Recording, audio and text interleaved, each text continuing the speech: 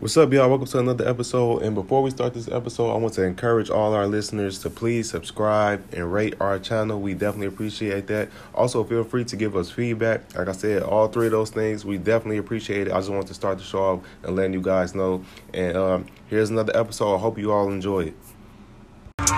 On the way to the top floor. I ain't selling out though, but I'm on the way. Got a lot of real ones to motivate. Whole lot of moves I'ma put in play. On the way. Motivation for all the real ones, nigga. On the way. On the way to the big check. You ain't know I'm up next, but I'm on the way. You ain't take risks cause you too afraid. I'ma just eat till I'm overweight. On the way. On the way. What's up, y'all? Welcome to another episode of the Millionaire Mindsets Podcast. I'm your host, Xavier Melitino, with my co-host, Deanna Kent. What's up, everybody? And today we have this is gonna be another super dope episode. We have another super special guest, and her name is Amy. She's from Denver. She's a real estate investor, real estate consultant, and she's the owner of Silver Springs Real Estate Consulting. And she pretty much has experience in strategies including like 1031 exchanges, purchasing at auctions, buying and selling, wholesaling, tax liens, opportunity zones, and so much more. So I know she got a whole lot of valuable game and gems that she could drop on us today for even for the listeners that you guys could take and apply to your life. So welcome to the show, Amy. We so happy that you're here. Thank you. I'm very excited to be here. I'm a big fan of the show. Thank you. Definitely for any new, listeners, go back and listen to all the episodes. They have lots of great guests. Thank you. We appreciate that. And we usually, like I always say, like to ask our guests, the first question we like asking is, so what was the start? How did you get started on this journey into where you are now? So I'm one of those stories where my father was sort of in the industry and I kind of grew up, a little bit forced into it. He kind of did a combination of investing, but he was also like a property manager as his like day job. So he would manage his own properties and also lots of other people's properties. And so as a kid, that led to a lot of like having to respond to weird emergencies. Having to just like drop everything and go with him on stuff, and maybe even having to deal with like random evictions and cleaning out units and like whatever, all that kind of fun stuff as a kid, which was great just because it gave me it made it very normal, very like it normalized it and made it seem like something anybody could do, which I still to this day very much agree. It is something that anybody could do. People have lots of property management horror stories, but don't let that, deter you. It's truly one of like the easiest jobs I've ever come across. And I personally really like to find, easy work. So yeah, back to my roots in it. So that's kind of, I grew up in it. And then when I, was going into college, I lived in the dorms, and then I ended up like transferring schools and lived in the dorms again because of that. But then when it came time to really like think about renting a place, my dad was like, I'm not about to like have you wasting all this money on rent. I'm not about to pay your rent either, but maybe we can, find a condo or whatever, that we can buy together, and then, kind of do house hacking, and have, some roommates live there to help cover all the bills and everything. And so, obviously I was like all about that. That was great. And that ended up working out. He made me, split the down payment with him, which I was the type, I started working as soon as I was like 14. Like I always worked a lot through high school, had summer jobs, but even like after school jobs and stuff. And that was all just like random stuff, nothing, real estate related. But I had a little bit of money saved up, luckily. So we were able to do that. But a weird thing happened where since I was like brand new to an adult, I didn't have established credit yet. So it was kind of like a funky situation where they wouldn't approve to have me like on the mortgage with him. So I was just like on the deed and not on the mortgage. And it was like, we had to get a little bit creative to make it work. But luckily, he was willing to, and I was able to make it happen. So I lived there for a few years. And obviously, you can always get better loans if you're going to be living in it. So that was like key to making that all work. and, just had roommates, and my dad did make me pay rent, but it was way less, than it would have been otherwise. So it was still like a good, situation. And then, that would have, if that was like the end of the story, that would have been like such a great start on real estate, because I was only about 20 at the time. But unfortunately, my dad passed away kind of, young and unexpectedly at that time when I was living in that condo. And he had a wife who is, not my mother, and she decided she didn't want to let me keep that place. And I tried to like fight her. I got a lawyer and all this stuff, but like when push came to shove, it ended up going into foreclosure, which was like super devastating for me. I was still paying the rent, and I still had my roommates paying the rent. So it's not like she didn't have the money to pay the mortgage. She just chose to stop paying it in order to leave. It was that type of like just a personal vendetta. Sad though. So I ended up having to move out. We lost the place, but the good news is I wasn't on the mortgage, so that did not hurt my credit, which was just a really lucky. It like worked out. Yeah, having a foreclosure at 20 would have been like hard to get by, but I got lucky on that. It did not mess up my credit at all. So, it was bad, but it could have been a lot worse. Could have been a lot better. Whatever, though, that was a long time ago. Luckily, I've been able to bounce back. So after that, I was kind of back at square one. I was definitely like interested in doing more investing, but I really didn't know what to do at that point. And I had just lost my dad, and I was kind of just dealing with a lot of personal stuff. So I was just kind of working a normal job for a while, just renting, all of that normal stuff that we do in our 20s. And, I should say that I was like doing all kinds of research all the time and going to events, but I wasn't. I really wasn't. I was more focused on just, my personal stuff that I was dealing with. And, that's, people should understand, like, it's okay if if your journey isn't just a straight line. Like sometimes you have to focus on other things, and you'll come back to it at the right time. So luckily, I did end up getting like a small check from that foreclosure. Like they have to send you like the profits or whatever. It was barely anything, but it was a little money that I could start saving with. And then I just started, trying to be disciplined about saving on top of that. And then what really was like the kick in the pants to get back into investing was I got pregnant with my first daughter. I'm sure plenty of other people can, attest to when you finally have kids on your radar. It's like, oh shit, I really got to get my life together and take this more seriously.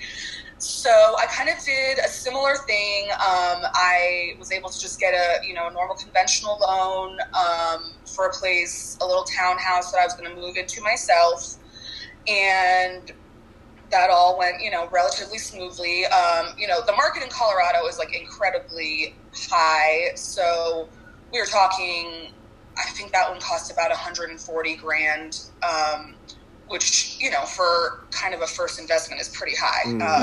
But it's just sort of, I didn't know better or whatever. I didn't really like see any other options, and it worked out. I was able to get the loan, the down payment, all the stuff in place. And I lived there for a while,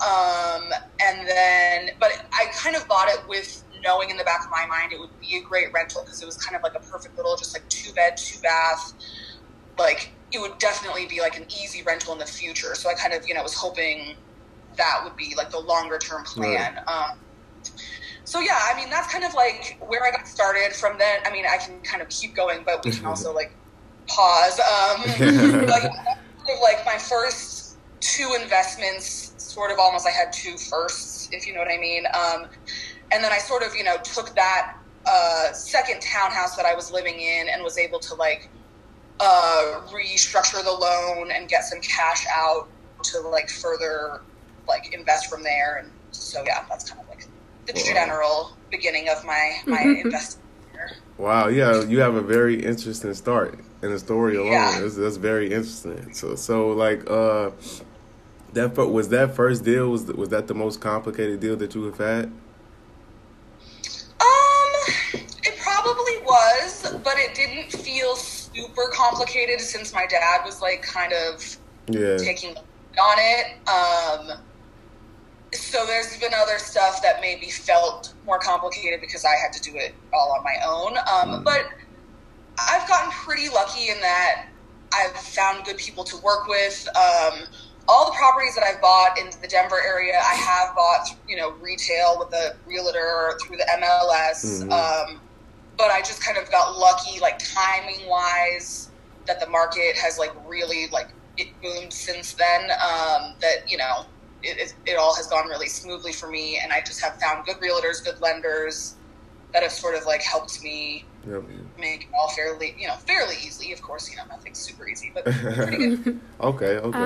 I really like how you mentioned that your dad kind of planted the seed for you to go off onto this journey. So you mentioned you have children. Are you kind of doing the same thing with them, or are you just going to let them, see how it goes? Are you going to keep like a family business type?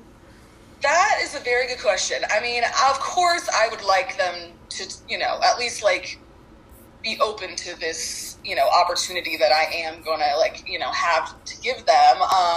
My youngest is only 2, so I mean, I'm still in like top of nightmare. But my oldest is 7, and she, I mean, it's not like we talk about it super specifically, but she has said little things here and there of like, I would like to do what my mom does, like when I grow up, and like, she kind of thinks it's fun to go look at properties and things like that. So I think, the bug is definitely there for her.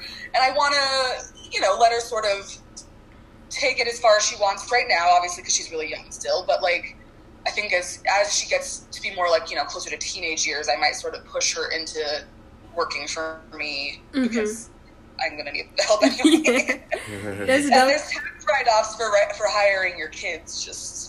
Keep that in mind. Keep that in mind for the people. Yeah. But that's dope because a lot of the people we have on who have like a bunch of rental properties or investing in real estate, one of their main goals is to build up a portfolio and pass it on to their children. So they kind of like groom them up to the point where they will be capable of taking on that, that journey of having, properties of their own. Yeah, and I mean, I think that's such a good, like, long-term strategy for everybody. That's definitely, like, what I hope to do. And, you just kind of have to hope the kids kind of appreciate what it really is. But I think, they will, because they'll see this whole, like, process that you've gone through to give it to them type of a thing. And, if they don't want to be super hands-on, then they pay for a property manager, and it still makes them money. I mean, that's kind of the amazing thing about these investments is it really doesn't have to be a time-consuming part of your day. It can really just be that mailbox money that you don't worry about. Exactly. Yep. And getting into one of the one of your specialties I want to ask you about, and the first one I want to ask about is 1031 exchanges. So some people, they might not heard of this or might not know what it is. So do you mind explaining what is a 1031 exchange? So this is something every investor needs to know about and will most likely use at some point. So the short version of what you're doing with a 1031 exchange is deferring capital gains tax. So capital gains tax is going to come about when you sell an asset. Usually we're talking about real estate. You can also get capital gains tax from selling stocks and other things, but that's different. So the 1031 can be used if you are willing to do a like-kind exchange with your real estate assets. But like-kind is a very generous term. It doesn't mean you have to sell like a 2-bedroom house for a 2-bedroom house. Basically, you can sell any type of real estate that you own for any other type of real estate there is. It can be residential for commercial, land, all of that stuff doesn't matter. So like-kind, don't worry about that word needing much. It's very, generous. And basically, you have to kind of initiate that process before you're actually under contract. Like, you want to have this all, like, lined up when you plan on selling a property. And you'll want to, like, use a 1031 exchange, like, service, basically. And your title company is going to end up putting the proceeds from your sale into your 1031 once that all closes and goes through. And then there are very strict deadlines that you have to follow to execute the exchange. So basically, like, as soon as you close, the 90-day clock starts ticking for you to identify properties. So identify just means like showing the 1031 service what you think you might buy, but it doesn't mean you're going to buy it. We all know you make tons of offers and they don't go through. Right. That's all good and fine. But you have to start identifying some properties in that 90 days. If you do not, then it's over. The exchange didn't go through. You're going to have to pay your capital gains taxes, but that's the only penalty. It's not like anything devastating happens, but you're going to have to pay your taxes. But let's say, you do identify your properties in 90 days. You then will have 180 days to actually close on whatever property you're buying. And you can exchange for multiple. So you can sell one property and buy 5 more if you're in that type of a position. And so, and the word defer is kind of an important part. So you don't have to pay those taxes now, but in theory, eventually you're going to sell one of these assets and have to pay it. Like, you know what I mean? Like, so they're just kind of giving you as much time as you want to take to pay these taxes, but that's something you should take huge advantage of. It's one of the many, like, real estate specific, like, tax laws that every wealthy real estate investor uses. I mean, it's like a major tool to have in your toolbox. And get creative with it. I mean, if you can find ways to do what I said of, like, if, sell one and buy 2 or buy more than 2, that's really, like, going to be what can take you to the next level faster by, having that money, because you're going to have the asset. You're going to have your initial investment in whatever that was plus the gains. So you can decide if you're going to reinvest that initial investment or not. That part is different, you know what I mean? But in theory, like, you should, if you can, and then plus the gains should give you enough that you can buy quite a bit of, like, a better situation. And if you go through this process the first time and you defer the tax, can you keep repeating this until you finally decide, like, all right, I don't want to keep reinvesting the money. I'm just going to go ahead and pay the tax. Like, is there a limit of how many times you can do that? You just, as long as you just do the guidelines exactly how they want with the dates and everything, you can just keep going forever. So there's definitely investors who just probably do it their whole entire life and never even cash out, and then it's up to their heirs to, pay those taxes or whatever. But yeah, no, you can just keep going forever, which is like a major advantage that real estate gives you, that you can't do that with your stock capital gains. You can't do that with other stuff. Yeah, that's such a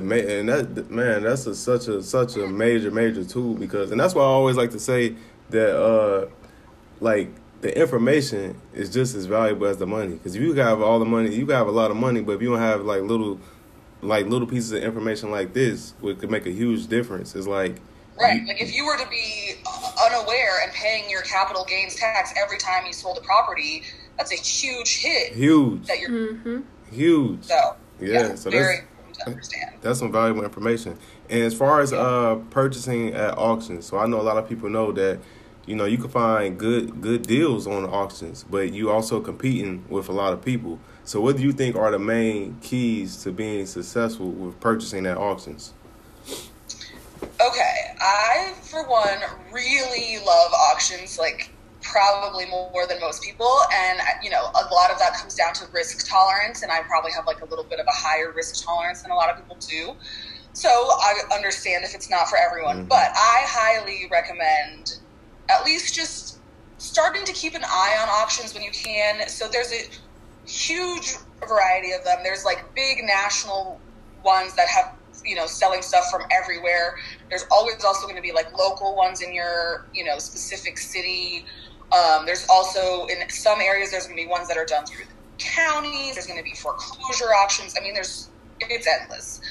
So, narrowing down on the ones that are going to get you, the best deals is going to come down to what you're looking for, but there are some amazing opportunities out there. You have to be ready to buy things sight unseen most of the time. Sometimes you'll get the lists far enough ahead that maybe you could go look at a property if it was important to you to go look at it, but odds are you will not be able to get inside. You'll just be looking at the outside. So I personally have kind of forced myself to stick to a rule of like only even like considering stuff that does have like inside pictures, because it's just too much risk to buy the stuff where there's no inside pictures. Like you're just yeah. So that's kind of a rule of thumb that I would definitely just say, like, just don't even worry about the stuff where you can't see any inside pictures. Worry, like, you know, you need the pictures. And then, you know, from there, there's different things risks that you're taking in terms of, you know, you might be buying a property where the title has issues. There could be liens on it. There could be back taxes owed. All those type of nightmares is a legitimate risk you are taking. So obviously you want to weigh that. But there are auctions that exist where there's going to be clean titles put out there. So, you know, you just have to do really good research and see what lines up with what you can, you know, with what you can take on. But one thing I will mention is the competition at these auctions is probably not as crazy as you would expect. Like, of course, there's other people bidding, but I mean, I don't know. There's like, okay, so the biggest auction site is called like auction.com. Mm-hmm. Honestly, like I don't really mess with that one personally much because there probably is like too much competition in terms of people bidding.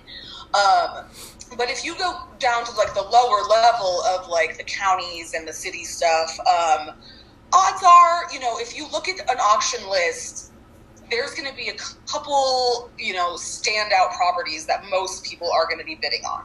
And so if you're wanting one of those, yeah, it's probably going to get pretty competitive. You know, you probably are going to have to spend a little more than you really wanted to. So, like, you really got to crunch those numbers and know what your max is. And I always suggest, like, having a max bid before an auction starts so you don't get emotional. Go crazy. It's kind of like with trading stocks or other trading, you know, you need to have your entry, your exits all like mapped out ahead so your emotions don't take over. But if you're not trying to get one of the like hottest properties on the list, I find that usually the competition is not that crazy. You might be bidding against a couple people. And sometimes, you know, I like the only little like bubble I would usually give myself is like, let's say my max is going to be like 10 grand. Well, maybe make it like $10,100 because sometimes by going over just that 100 beats out the guy whose max was 10 grand even. Mm-hmm. So like maybe a little tiny bit of leeway like that is okay, but you know, you don't want to go like thousands over what you were planning. And you know, you just have to be okay with things, with losing things. Some things that, you know, the numbers are just not going to end up making sense, and there's always going to be another property, there's always going to be another auction. You know, it's okay. But, you know, one of the things I like about auctions is you can usually find deals that are so incredibly good that it puts you in a position that you have a huge variety of exit strategies. Right.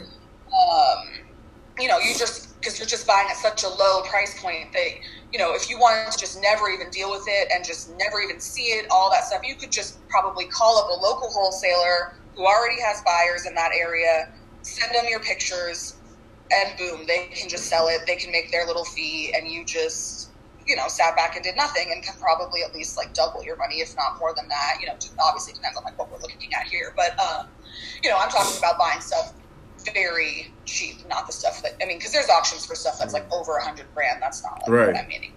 Okay. Cheap stuff.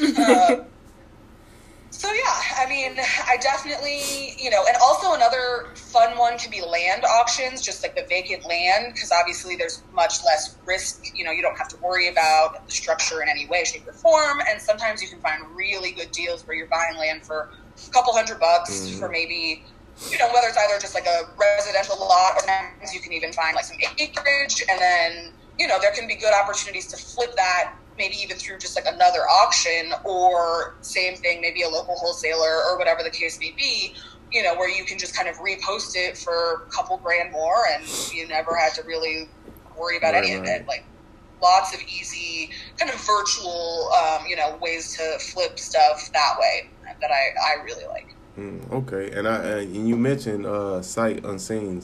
So, and I wanted to ask you, so I know a lot of people, they'll probably be like, man, they'll be too fearful of buying something that they didn't actually see in person. So, I was going to ask you, what gives you the confidence and to make those moves? Yeah. Well, I mean, I guess part of it is, like I said, I feel like there's enough exit strategies on the table that, one way or another, I can get rid of this thing. Mm-hmm. And I'm sort of feel like I'm usually, of course, case by case basis, but generally speaking, I'm sort of not planning on keeping it and not really planning on even seeing it either. So it doesn't necessarily matter that much to me. Really what it kind of comes down to is do the pictures make enough sense that I could probably resell this off of the pictures? And if it does, then I'm ready to roll the dice. But another thing that has worked out well for me in doing these things sight unseen is kind of, I guess, reselling them, or whatever the right term would be, but using a land contract, which is basically the same thing as owner financing. Mm-hmm. So, for example, I bought a house, well, I bought more than one, but I'll talk about one specifically. I bought a house in Michigan less than a year ago, but it was last summer. And it was totally sight unseen. There were pictures. Basically, the house was in good shape, but it was still full of the previous owner's stuff. So it was going to need a major clean out. And so I bought it for $5,000. Part of why I'm willing to roll the dice is because it's an amount of money that if I really just had to lose it, right, I can bounce back. Right. I'm not going to roll the dice if it's $50,000. Right. That's too much for me. But $5,000, I don't want to lose $5,000, but at the same time, it's kind of worth the risk because I can probably at least triple that or whatever. And so, yeah, that's basically kind of how it ended up working out. I did end up going out there and seeing it because I had bought a few houses out there in the area, and I decided it was worth it. But you could definitely do the same thing without ever having gone to see it. But I basically then, well, it took me a little while to figure this out. I sort of sat on it for a little while, decided to, I was thinking about maybe I wanted to rent it out and maybe I wanted to flip it. All of those strategies were just too much work. I have little kids. I can't be going back and forth a lot. If you're the type who can go back and forth a lot, those could have been great options. But it just didn't work for my personal life. So then I kind of started learning about these land contracts, which are super common out in Michigan. They're not common everywhere, but they do exist. They can happen. Owner financing can happen anywhere. Michigan, it just happens to be something people are really comfortable doing. They are just used to it. And so I just advertised it that way, and it was very easy to find people interested. And this was, I hadn't cleaned it out. I hadn't done anything. It was just as is. Posted it with the pictures of it looking a mess. And, basically, you do a situation where you require a $5,000 down payment to recoup the full investment. And then, for that one, I did the purchase price very affordable because it was in pretty rough shape and all of that. And so I had the total only being $16,000. But so I get, my initial investment out as soon as that contract got signed. And then now I get, it's only $275 a month, but it's $275 a month for the next 5 years. And that's just pure profit. Mm-hmm. I hold the deed to the property through that whole time.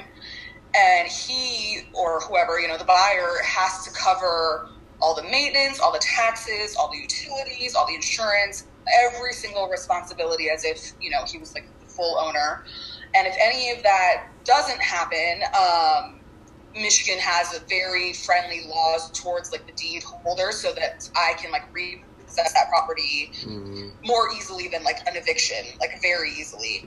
And, in that case, of course, it would probably be a hassle for a month or two dealing with that, but then I could just do another land contract and just do the whole thing all over again. Mm-hmm. And not. If he finishes the contract, then great, and it's off my hands, and I never really did a thing. So that's sort of my kind of preferred and main strategy right now with auctions.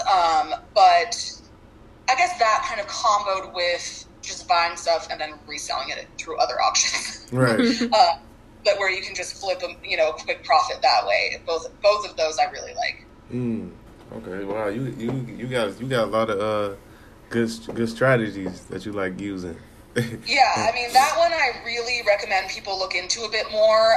You can put interest on it, but every state has just certain laws that you should just be aware of. So see if it can apply locally. But if it can't apply locally, it applies really well in Michigan. So you should definitely do your research out there and see if it could maybe fit with your portfolio strategy. And another thing I wanted to touch on was tax liens. Now, tax liens is something that I really like talking about because I feel like it's a thing where anybody, even if you feel like you don't have a lot of money, I feel like you can get involved in the real estate game if you go if you try to get a tax lien property. And what do you think about that? Yeah, I agree. So that's actually sort of how I got into auctions, which is so weird. It has nothing to do with each other. But yes, so basically I really like tax liens as well. I definitely agree that if you're the type who doesn't have a lot to invest and definitely is not trying to be super hands-on with anything yet, because, you're probably working a full-time job elsewhere, that yeah, tax liens is a great way to go. Basically, some states do them and some don't. And so, it takes some research. Obviously, you want to probably start with your home state and see if it works for you or not. But if it doesn't, then there's plenty of other states that do it. And it's another, it's really similar in terms of you really don't even care what the property looks like. You're just worrying about what the interest rate is. Because that's a guarantee. Right. You're going to need that interest rate. And that's the amazing thing. It's actually government backed, you're guaranteed to get that interest rate. And some states are as high as, I think, is 18% the highest? I could be wrong about that. It's at least on the higher end. I know that's on the higher end. I don't know if it's the highest, but I know that's definitely on the high side. Yeah, there could be even better than that, to be honest. So, just do your own research. But really, easy to do. I mean, most of them are online. Maybe all of them are online at this point. One thing you have to think about though. So if you want to invest in tax liens just to get that guaranteed interest, then boom, just do that. Don't worry about everything else. If you want to do it to get that interest and in hopes to maybe get a property out of it too, you have to make sure you keep paying that same lien every year. Because if you just do it 1 year and it's a 3-year situation, 3 years is the most common. Sometimes it's 5, but just look it up, But if you just do 1 year and it's actually a 3-year thing, someone else is going to end up getting that property. Right. You're not going to do with it. So make sure you really understand all of those details if that's your goal, is to try to, actually get a property. And in that case, it's kind of the same thing as if you had gotten one at auction. Now you have all these different exit strategies. You could just keep it as a rental. You could just flip it. You could sell it wholesale. You could do a land contract. Just so many different amazing options because you just got something for probably a couple grand. That's so interesting and valuable. I feel like I said before, because a lot of people with real estate, a lot of new people that want to get into it, they fear it because they feel like they have to take on so much risk and they have to have so much money. When the truth is, you are going to have to take on some risk. But a lot of times, it doesn't have to be that big of a risk, really. And it doesn't have to be that much money. If you strategizing, you finding out the right things, you could make a deal happen with not that much money and with not that much risk, really, which is crazy. Exactly. And yeah, I'd say tax liens is, if you're really feeling cautious and hesitant, that's probably the safest and cheapest starting point that I know of.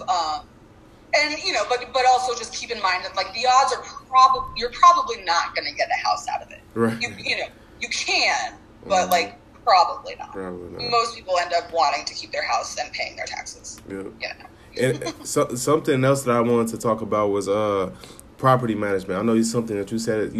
I think you spoke on it a little earlier, and I wanted to speak on it from the side of all, like the keys to finding a good property manager, and also if you starting your own property management company, that's something that you want to do. Like, what are the keys on both sides of that, in your opinion?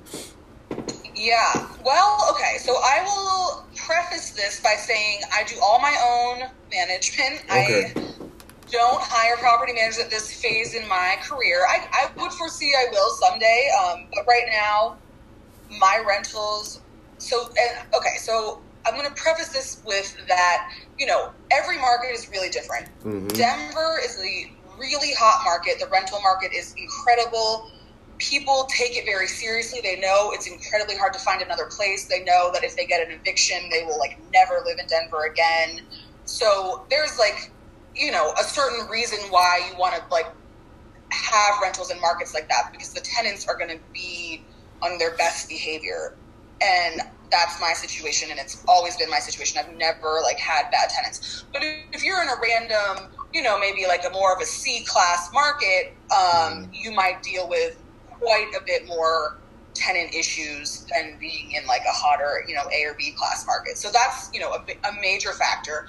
I would definitely say, if you're going to be buying a house in maybe Cleveland, Memphis, Baltimore, those type of cities, just get a property manager. Definitely don't want those headaches. Right. But if it is something where you can do it yourself, I would really suggest trying it.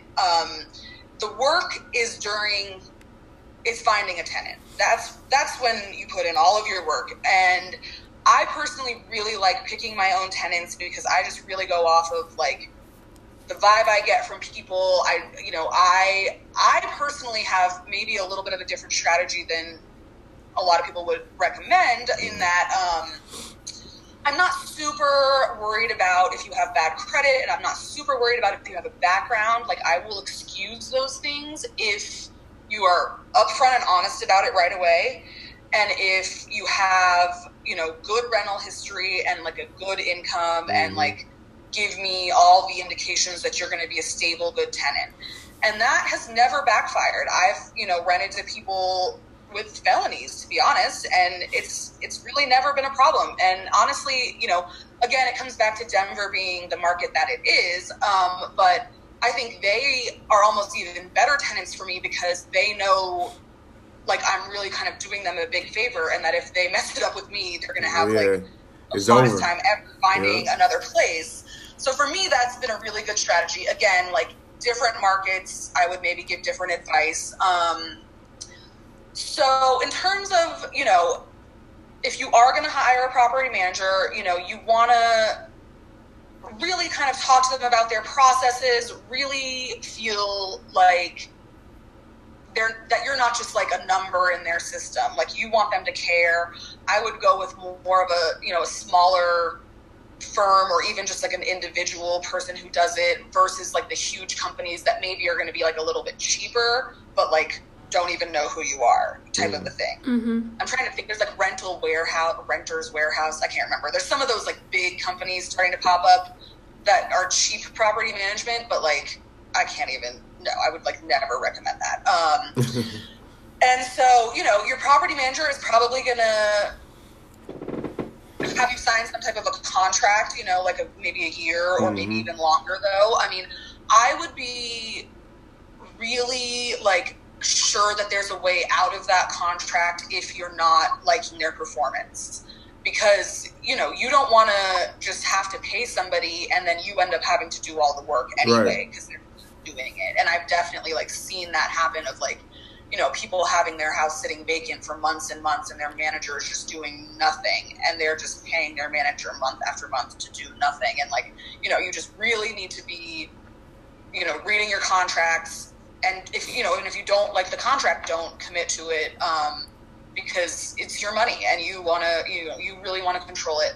So once you get a tenant in place, there's oftentimes very little work for the rest of the year. Of course, there's always going to be a random maintenance call here and there, but in my experience, most of that stuff I can kind of field the call and then just outsource whatever the problem is, and I really don't need a manager in that.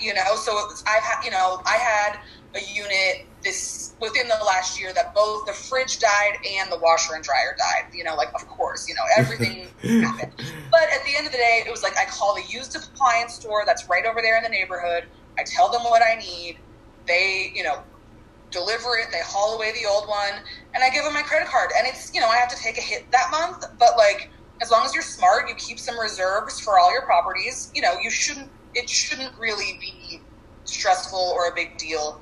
You know, you just have to handle it and keep it moving. And that's the kind of thing where, you know, do you really want to be paying someone a whole year to do that? That's like the one thing they did the whole year. You know what I mean? Right. Like, try to do it yourself if you can. It's really very doable. But if, you know, like you mentioned, if you want to do like an actual property management company where you're providing that service for other owners, right, then just like forget everything I just said. You definitely need a property manager. Tell them, you know, it's so much work that they really need you, all of that.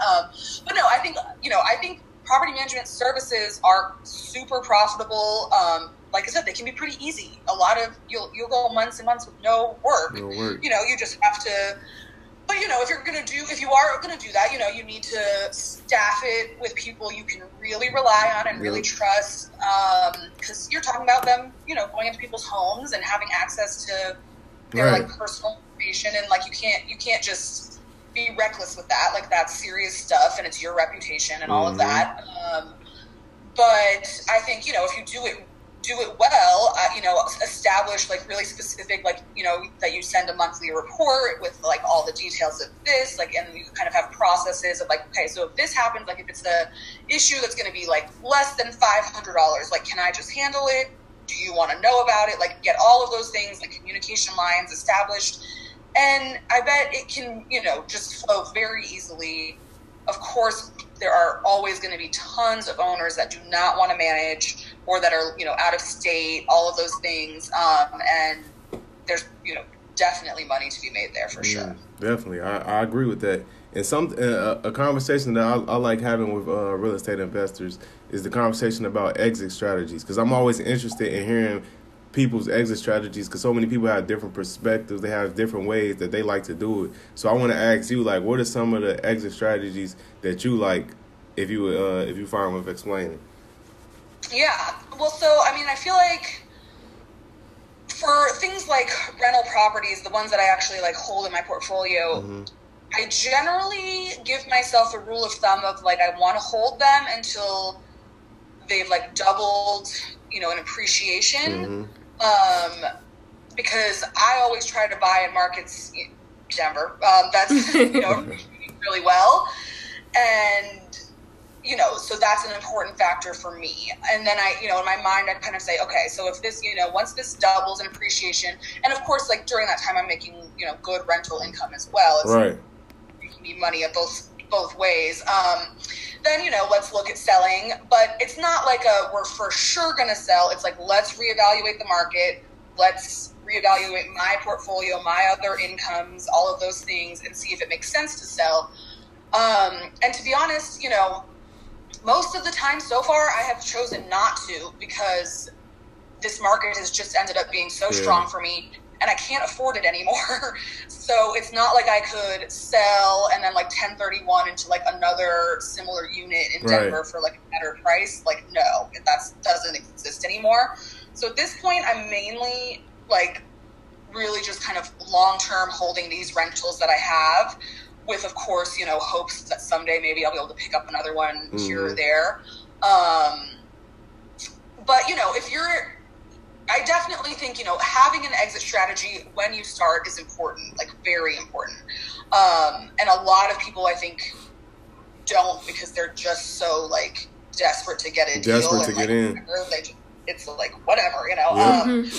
But I mean, and a lot of people say this in real estate, and I definitely believe it. Like, the money is made when you buy. Like, you have to buy at a good price. The value. Yep. It's really important. And everyone has, you know, different priorities. Some people's priorities more on the cash flow side than the appreciation side, and that's fine, and I respect that. You know, I personally really would prefer to stay in both, you know, getting the cash flow and the appreciation together.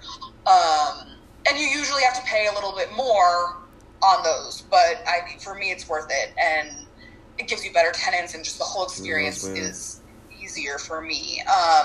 But the other exit strategies I really like are kind of the same ones I was mentioning before, just in terms of like wholesaling things, the land contracts. You know, of course, I love the concept of flipping. It hasn't been something that I've been able to incorporate yet, mostly just because of like my kids being young and all of the other like stuff that comes with that. But I would hope that someday that's something I'll like do, at least just to try it. I personally kind of do like to be hands-on with some projects. I mean, you know, I'm not like building a house or anything, but I find it kind of fun to really do like the nitty-gritty and like be in the, you know, the trenches with it all. But you know, everyone should know flipping houses is nothing like what you see on TV. It's the biggest nightmare you will ever go through. Like if you try to do it with your spouse or someone else you love, like be ready to have like the worst fights you've ever had, you know. Like really evaluate relationships before you take that on, because it is brutal, but the money is there, you know. You'll make good money. So if you don't mind me asking, how many rental properties do you currently have? I don't have a huge portfolio, so right now I have 7 residential, and then I have a little bit of land that's just sitting there that I'll probably try to sell fairly soon. That's not really like a long-term hold. So yeah, 7 is really where I'm sitting right now. But I'm a little bit like cash heavy, because I am seeing a shift happening in the market. I'm starting to see, you know, outrageous deals all the time, and auctions is where you're going to start seeing those deals first. And that's one other reason why I really like watching the auctions, is because, you know, the retail market is going to react delayed. You know, it has to like kind of get there. Right. And as investors, we need to be anticipating it. And I'm seeing the shifts happening. I'm seeing, you know, the market is going to take a dip, and obviously I can't tell you when, but I can tell you I'm starting to see it. So I am sitting in, you know, not like anything crazy, but I'm sitting in some cash right now, hoping to be able to pick up, you know, some stuff, probably, you know, starting the end of this year, but really anytime. You know, I always say, like, if a great deal is there, just take it. Don't worry about what you think the market's going to do or what you think might happen in a month. Like, if it's a great deal, then it's a great deal. You should take it. But, you know, overall, I'm sort of, you know, I look at the spring and summer, which is, you know, we're in it, as like the hottest time. I think the market will stay propped up pretty well through this summer. I don't see why it wouldn't. But I think it's very possible that by, you know, towards like getting to winter, we'll start seeing things like really dropping off. So I want to be ready to move fast when those opportunities are there. And that's interesting that you say that, because this is another conversation that I love having with people like in business, investors, whatever. I love having a conversation of like, okay, are you liquid right now, or are you still buying? And if you saying that's very interesting, because I even often tell people, I'm like, yo, stack up y'all money now, because I'm telling you, like, the market is going to have a dip, and that's where the opportunity is. You could buy so much things, everything will pretty much be on discount. But if you don't have that money, you can't play offense. So I love telling people to save up, so you can save up now, so you can play offense later. So that's interesting. I would totally agree with that. If people can, you know, stack for the next 6 months, you know, will be well rewarded for that discipline, you know, like really try to force yourself. And, you know, basically if there are deals that you could turn quickly, you know, maybe within that 6 months, get a little pop, fine, of course, do that, you know, but make sure it's something you're gonna be able to get out of and, you know, have that liquidity. And I tell people that's another thing I tell people. I'm like, I don't know if right now is a good time to go in a deal that's very, very high risk or very expensive, because you know what I mean? Because it's a year from now, 6 months from now, if it has a dip, you could have got it for way cheaper, but you bought it early, and now, you know what I mean, you paying the price. Like you said, you make money on the buy, so you want to make sure you're buying at the right time, which is probably the most important part. Exactly. And I would agree. The only thing I would just tell people, though, is if there's any people out there who are maybe thinking about getting their very with like a pretty conventional loan, or like an FHA loan, Right. or, you know, those things where it's a property that you want to live in, at least for a year, this could actually be a great time for that, because they are giving out loans like Crazy. super easy right now. Obviously, you want to make sure you understand your loan, understand what you're doing. I'm not saying be reckless with it, but if you are already sort of in that research process and thinking that this could be a good time for you, that's one thing I would agree. Because right now the money is flowing still, Right. and at some point when the market does tank, all of a sudden loans are going to be very hard to get. And they're going to go back to only lending to the people with like extremely good credit. So if you know, are at a point where you could qualify for something right now and it sort of makes sense, that's the only person I would definitely say this could be the right time. Right. Other traditional investors, if you're a little more of an experienced investor, you would probably already be agreeing with me that like this is not really the time unless it's like something just amazing. You can't miss out on, right? And another thing I wanted to talk about was Silver Springs. So, do you mind for the people who are not aware of what it is? Do you mind explaining what it is and like the services you provide? Yeah, of course. So basically, just pretty broad real estate consulting. It's just me at this point, but I, you know, am able to consult on all the different things we've been talking about today, plus a lot more.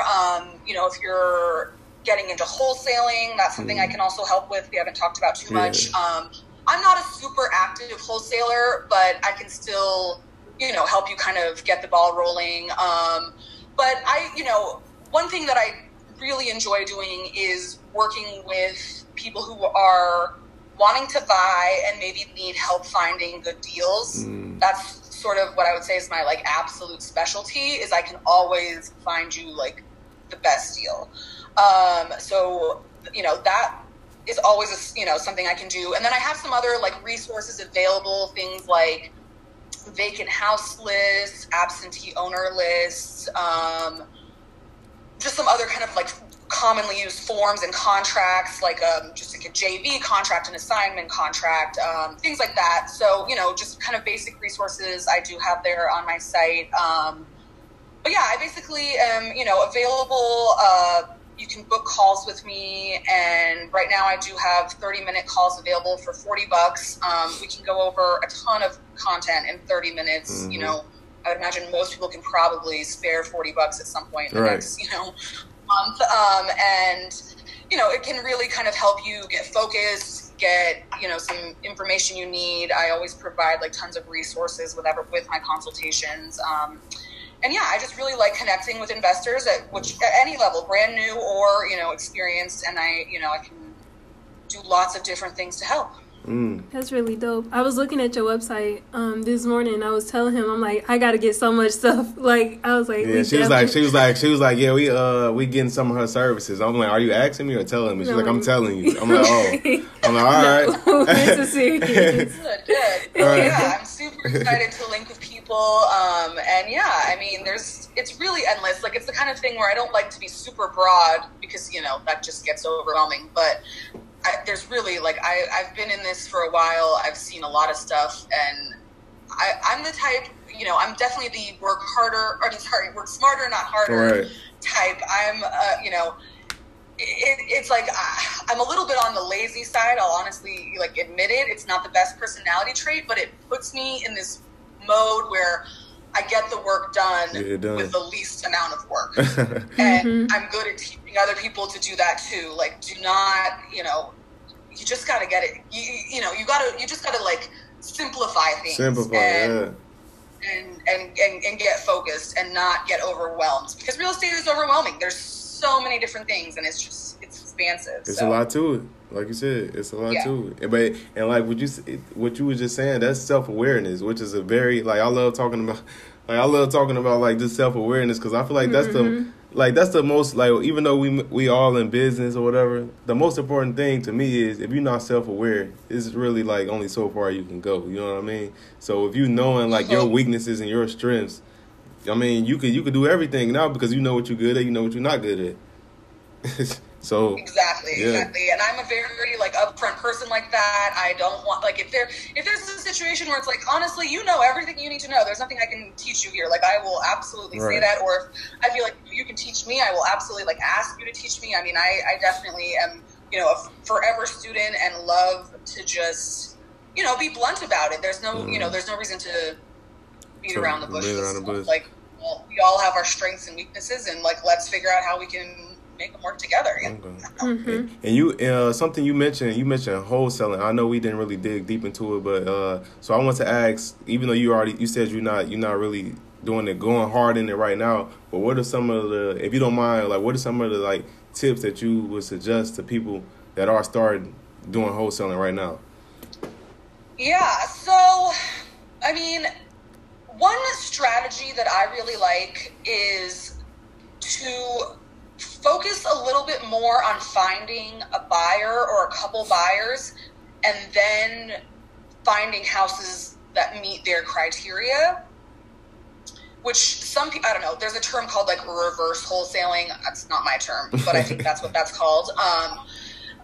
Whatever, so me personally, that's more, it's just more kind of like time efficient, because you know how wholesaling can be. It can be an extensive amount of time spent marketing by either like sending out mailers, doing cold calling, driving for dollars, all of that stuff, which is great because you can do it, but it can take a lot of time. And I'm personally, like I said, I don't like to put in more time than I have to. And so if you can, create relationships, even with just one buyer to get started, and you know what they want, it can be way quicker to then find them what they want.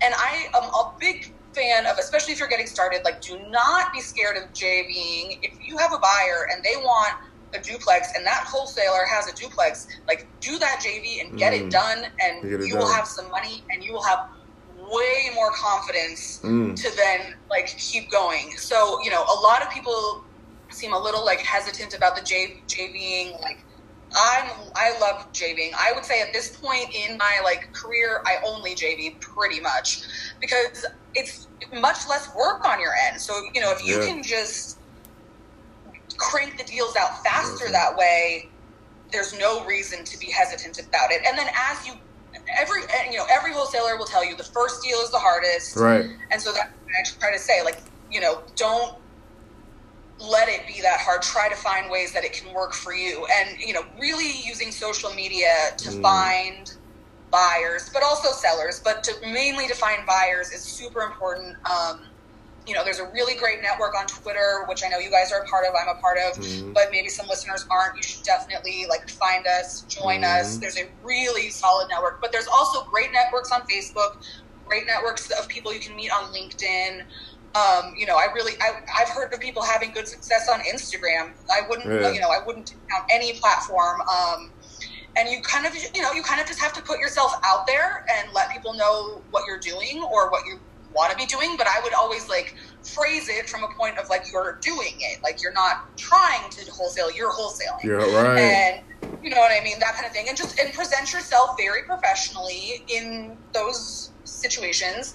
If you can give your, put the time into maybe getting like a headshot and like a website, things like that can really make you look a lot more professional than maybe you are. And it goes a long way in just people giving you that chance. And all you need is just that one person to give you that one chance, and the ball gets rolling and it gets so much easier.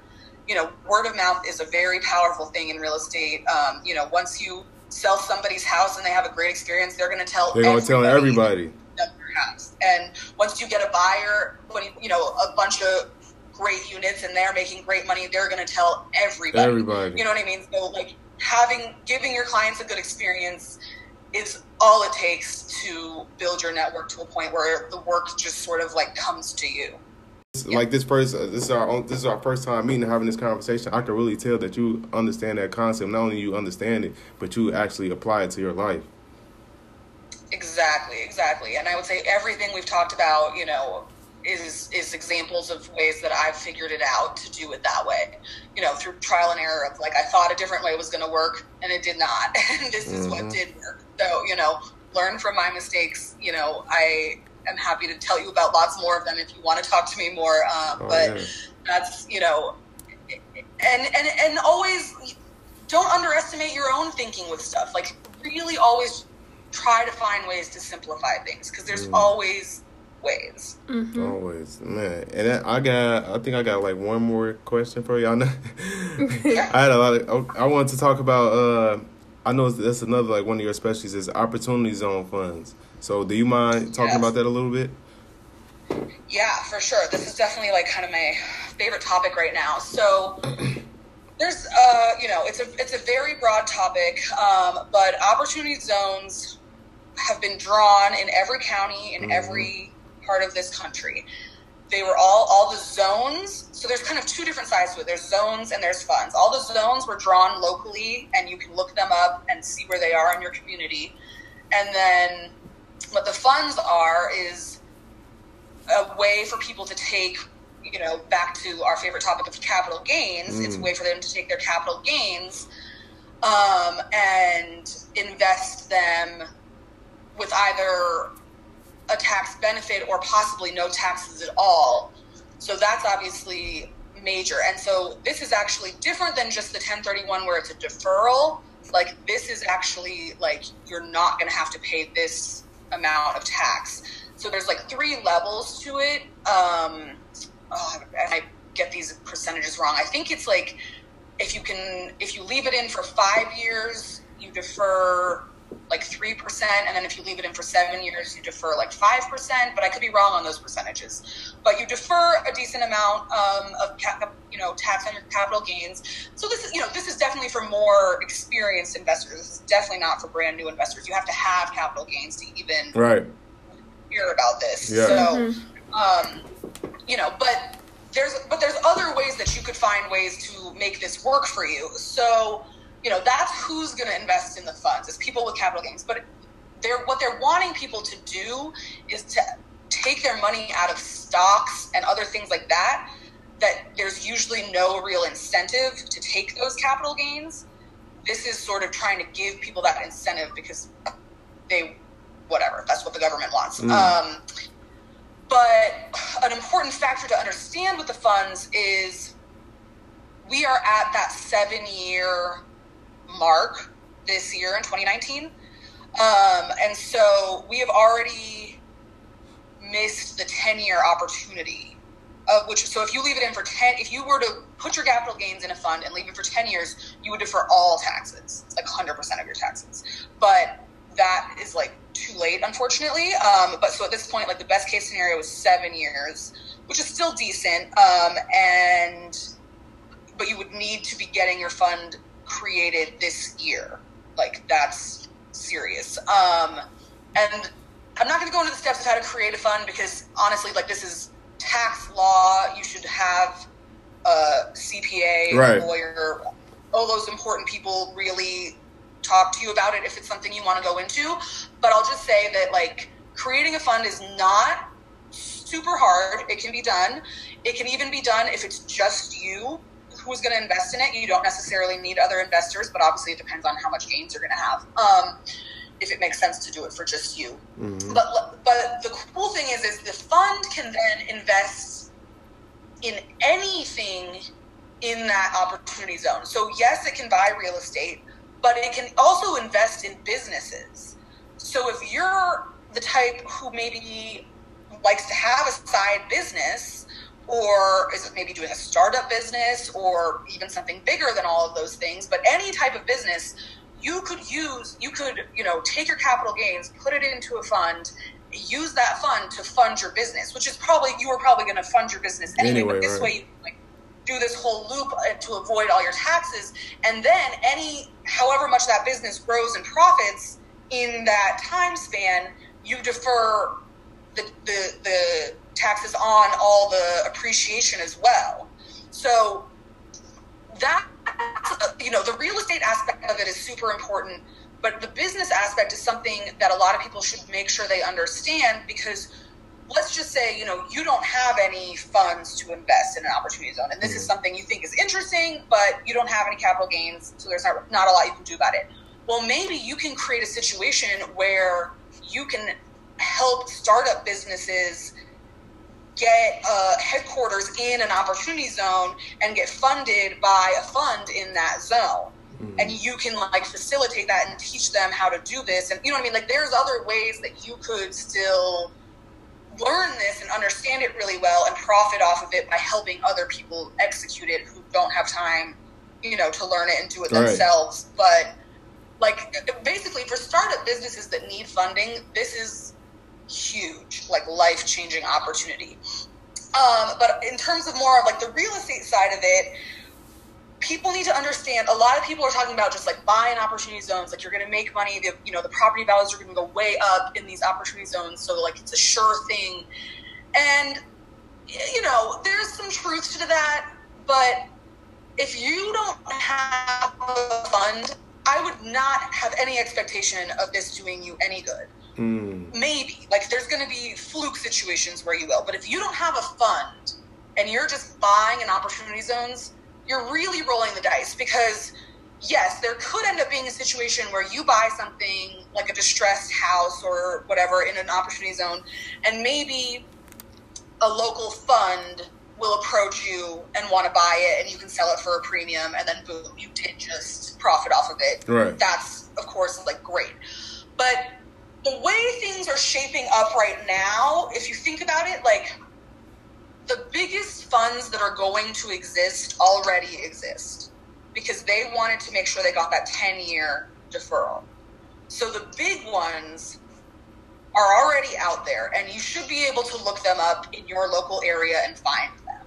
They're not a secret. And if you know, once you figure out who they are, you can probably figure out what they're doing, right, or what they're talking about doing, blah, blah, blah.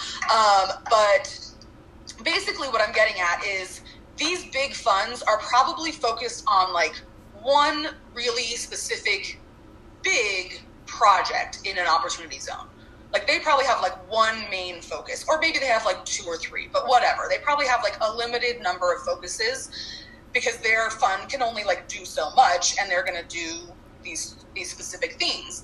So at times that might be significant enough to raise property value all over the zone, but most of the time it's probably not going to make a huge impact like that. Maybe a little impact, like it's going to just make kind of a marginal impact. And a lot of the zones are probably going to be completely untouched. And that's one thing I think people are not really realizing here. I think they're thinking that every opportunity zone from corner to corner is going to be like this totally renovated, brand new part of town. And I really disagree with that thinking. I can pretty much guarantee you that huge chunks of these zones will see nothing. And why is that? All. Because there's not that, like the funds are already there, and they already have their projects that they're already working on, and maybe some of them will start to expand further out, but like there's just not going to be that many more funds that come up. And I mean, like I would hope that some people will take it on like a smaller scale, just to fund their own businesses and their own like smaller projects, like just individual people, because it's a huge opportunity if you do it. But there's a lot of hoops you have to jump through. You know, setting up a fund is not just like a quick little form online. Like you have to follow federal tax laws, and you know, I mean, it's a pretty serious thing. So I think ultimately, like, we're not going to see a lot more funds created, and I think the funds are fairly corrupt. I think the funds paid the cities to draw the boundaries where they wanted them to. In every city's different, but I think this does apply to a lot of them. So I think, you know, the funds kind of like, you know, made sure the boundaries were where they wanted them to be so that they could work on their projects. And that kind of comes back to, on Twitter, I always call these opportunity zones Kushner zones. Yeah. Because Jared Kushner is sort of who I think is the, you know, the real reason behind these. You know, they make it sound like it's a nice thing to improve the community and all this stuff, but ultimately he needed a bailout. He is a terrible developer, terrible investor, and was really in a bad situation. So they created this whole thing that now we can all benefit from, and we should. But basically, the way it's shaping up is it's only kind of like Kushner type people in each city that got their fund done in time and are benefiting from it, and they're just going to make sure they, focus on either, I would imagine a lot of them are commercial projects, some residential, but probably not, huge amounts of residential. Because part of it is if you're like let's say you want to create a fund and you want to like flip houses in opportunity zones, like that's kind of a lot of, a common thing people are talking about doing. You can defer some of the capital gains on that, but you're still going to have to be paying a pretty big chunk in taxes on each one of those flips. And so a lot of people, that's not super tempting. Like, I mean, it can be. I'm not saying it shouldn't be tempting for you, but for a lot of these investors, that's not really what they're trying to do here, having to pay all those extra taxes. Like, they're wanting to basically, like, develop their commercial stuff, and they were going to concentrate on that one little, like, commercial block anyway. And now that's what they're going to be able to do with no taxes, and the rest is just going to just sit there. Nothing's going to happen to it. Wow, that's crazy. I never, because I didn't talk about opportunity zones a decent amount, and I never heard this perspective on it. So this is a very interesting and informal perspective. And it could change. I mean, one big factor is like the original language was pretty limited, and there were a lot of like unknowns based off of the original language. I'm sure, everyone is kind of trying to understand the new language they just released, which was maybe, 2 weeks ago, 3 weeks ago, something in that ballpark. Trying to actually read it, like the laws is really hard because the second language is constantly referring back to the first language, and so you're constantly having to like switch back and forth. Of course, read it if you can handle it, but I'm a big fan of just going to different, articles and different podcasts where people who are experts really break it down, because it's really overwhelming, and reading tax law is really hard to get anything out of it. Don't feel like you have to, understand that language. Defer to lots of different experts. Listen to lots of different experts to help form your opinion. Wow. Well, man, you dropped a whole lot of information, like a lot. Like I hope I know the list when I release this episode, I know the listeners gonna feel the exact same way. You dropped a lot of stuff, and like she said, we definitely gonna reach out to you offline because we want to talk to you a little bit more. But before we wrapped up, I wanted you to let the people know, like, where can they find you, and where can they get more information? Where can they, if they want to get a consultation? Your website and all that. Where can they find you? Okay, yeah, great. So yeah, everyone can come find me at silverspringsconsulting.com. And another good place would be Twitter. My handle is just silver, like the color, invests. So Silver Invests at Twitter. And yeah, I'm super active on there. I love to connect with everybody. If you ever want to, new people want to just like introduce themselves in my DMs, I'm always like happy to just find out what market you're in, what you're trying to do. And if I know other people I can connect you with, I will always do that. And yeah, I would love to get to, consult with anyone else who wants to kind of dive deeper into some of these topics we went over today, or, any other questions that maybe we didn't get into enough. Definitely. And I would advise everybody that's listening to this episode that has a Twitter account to definitely follow her, because she's always giving out game, giving out information that's definitely valuable, and that you really don't have to do. You doing it just because this is something that you could tell that's something that you're very like interested in and passionate about. So I definitely commend you on that for helping, because I'm pretty sure you help so many people that you probably even unaware that you helped, but you had. But so I definitely salute you. Yeah. I love it. I want to pay it forward to everyone. I enjoy it, and so I love connecting with other people who do too. Yep. And so, with that being said, we definitely appreciate you taking out the time. We appreciate this a lot, and I'm looking forward to connecting with you at the meetup as well. Yes, Detroit. We will see you guys soon. All right. Well, thank you guys so much. Thank you. Talk to you soon. Have a good day. Yep. All right. Thank you. All right. Bye. Well, guys, that was another episode of the Millionaire Mindsets Podcast. with Amy Silverman, aka the Real Estate Investor Matchmaker. She dropped a lot of valuable game and gems in that episode. And for you who don't know, for you guys who don't know, I'm not even talking right no more. But for all who don't know, you guys can follow me on Instagram and Twitter at Xavier C. Miller, Snapchat Xavier Miller 312. What else we got? Facebook, Xavier Miller.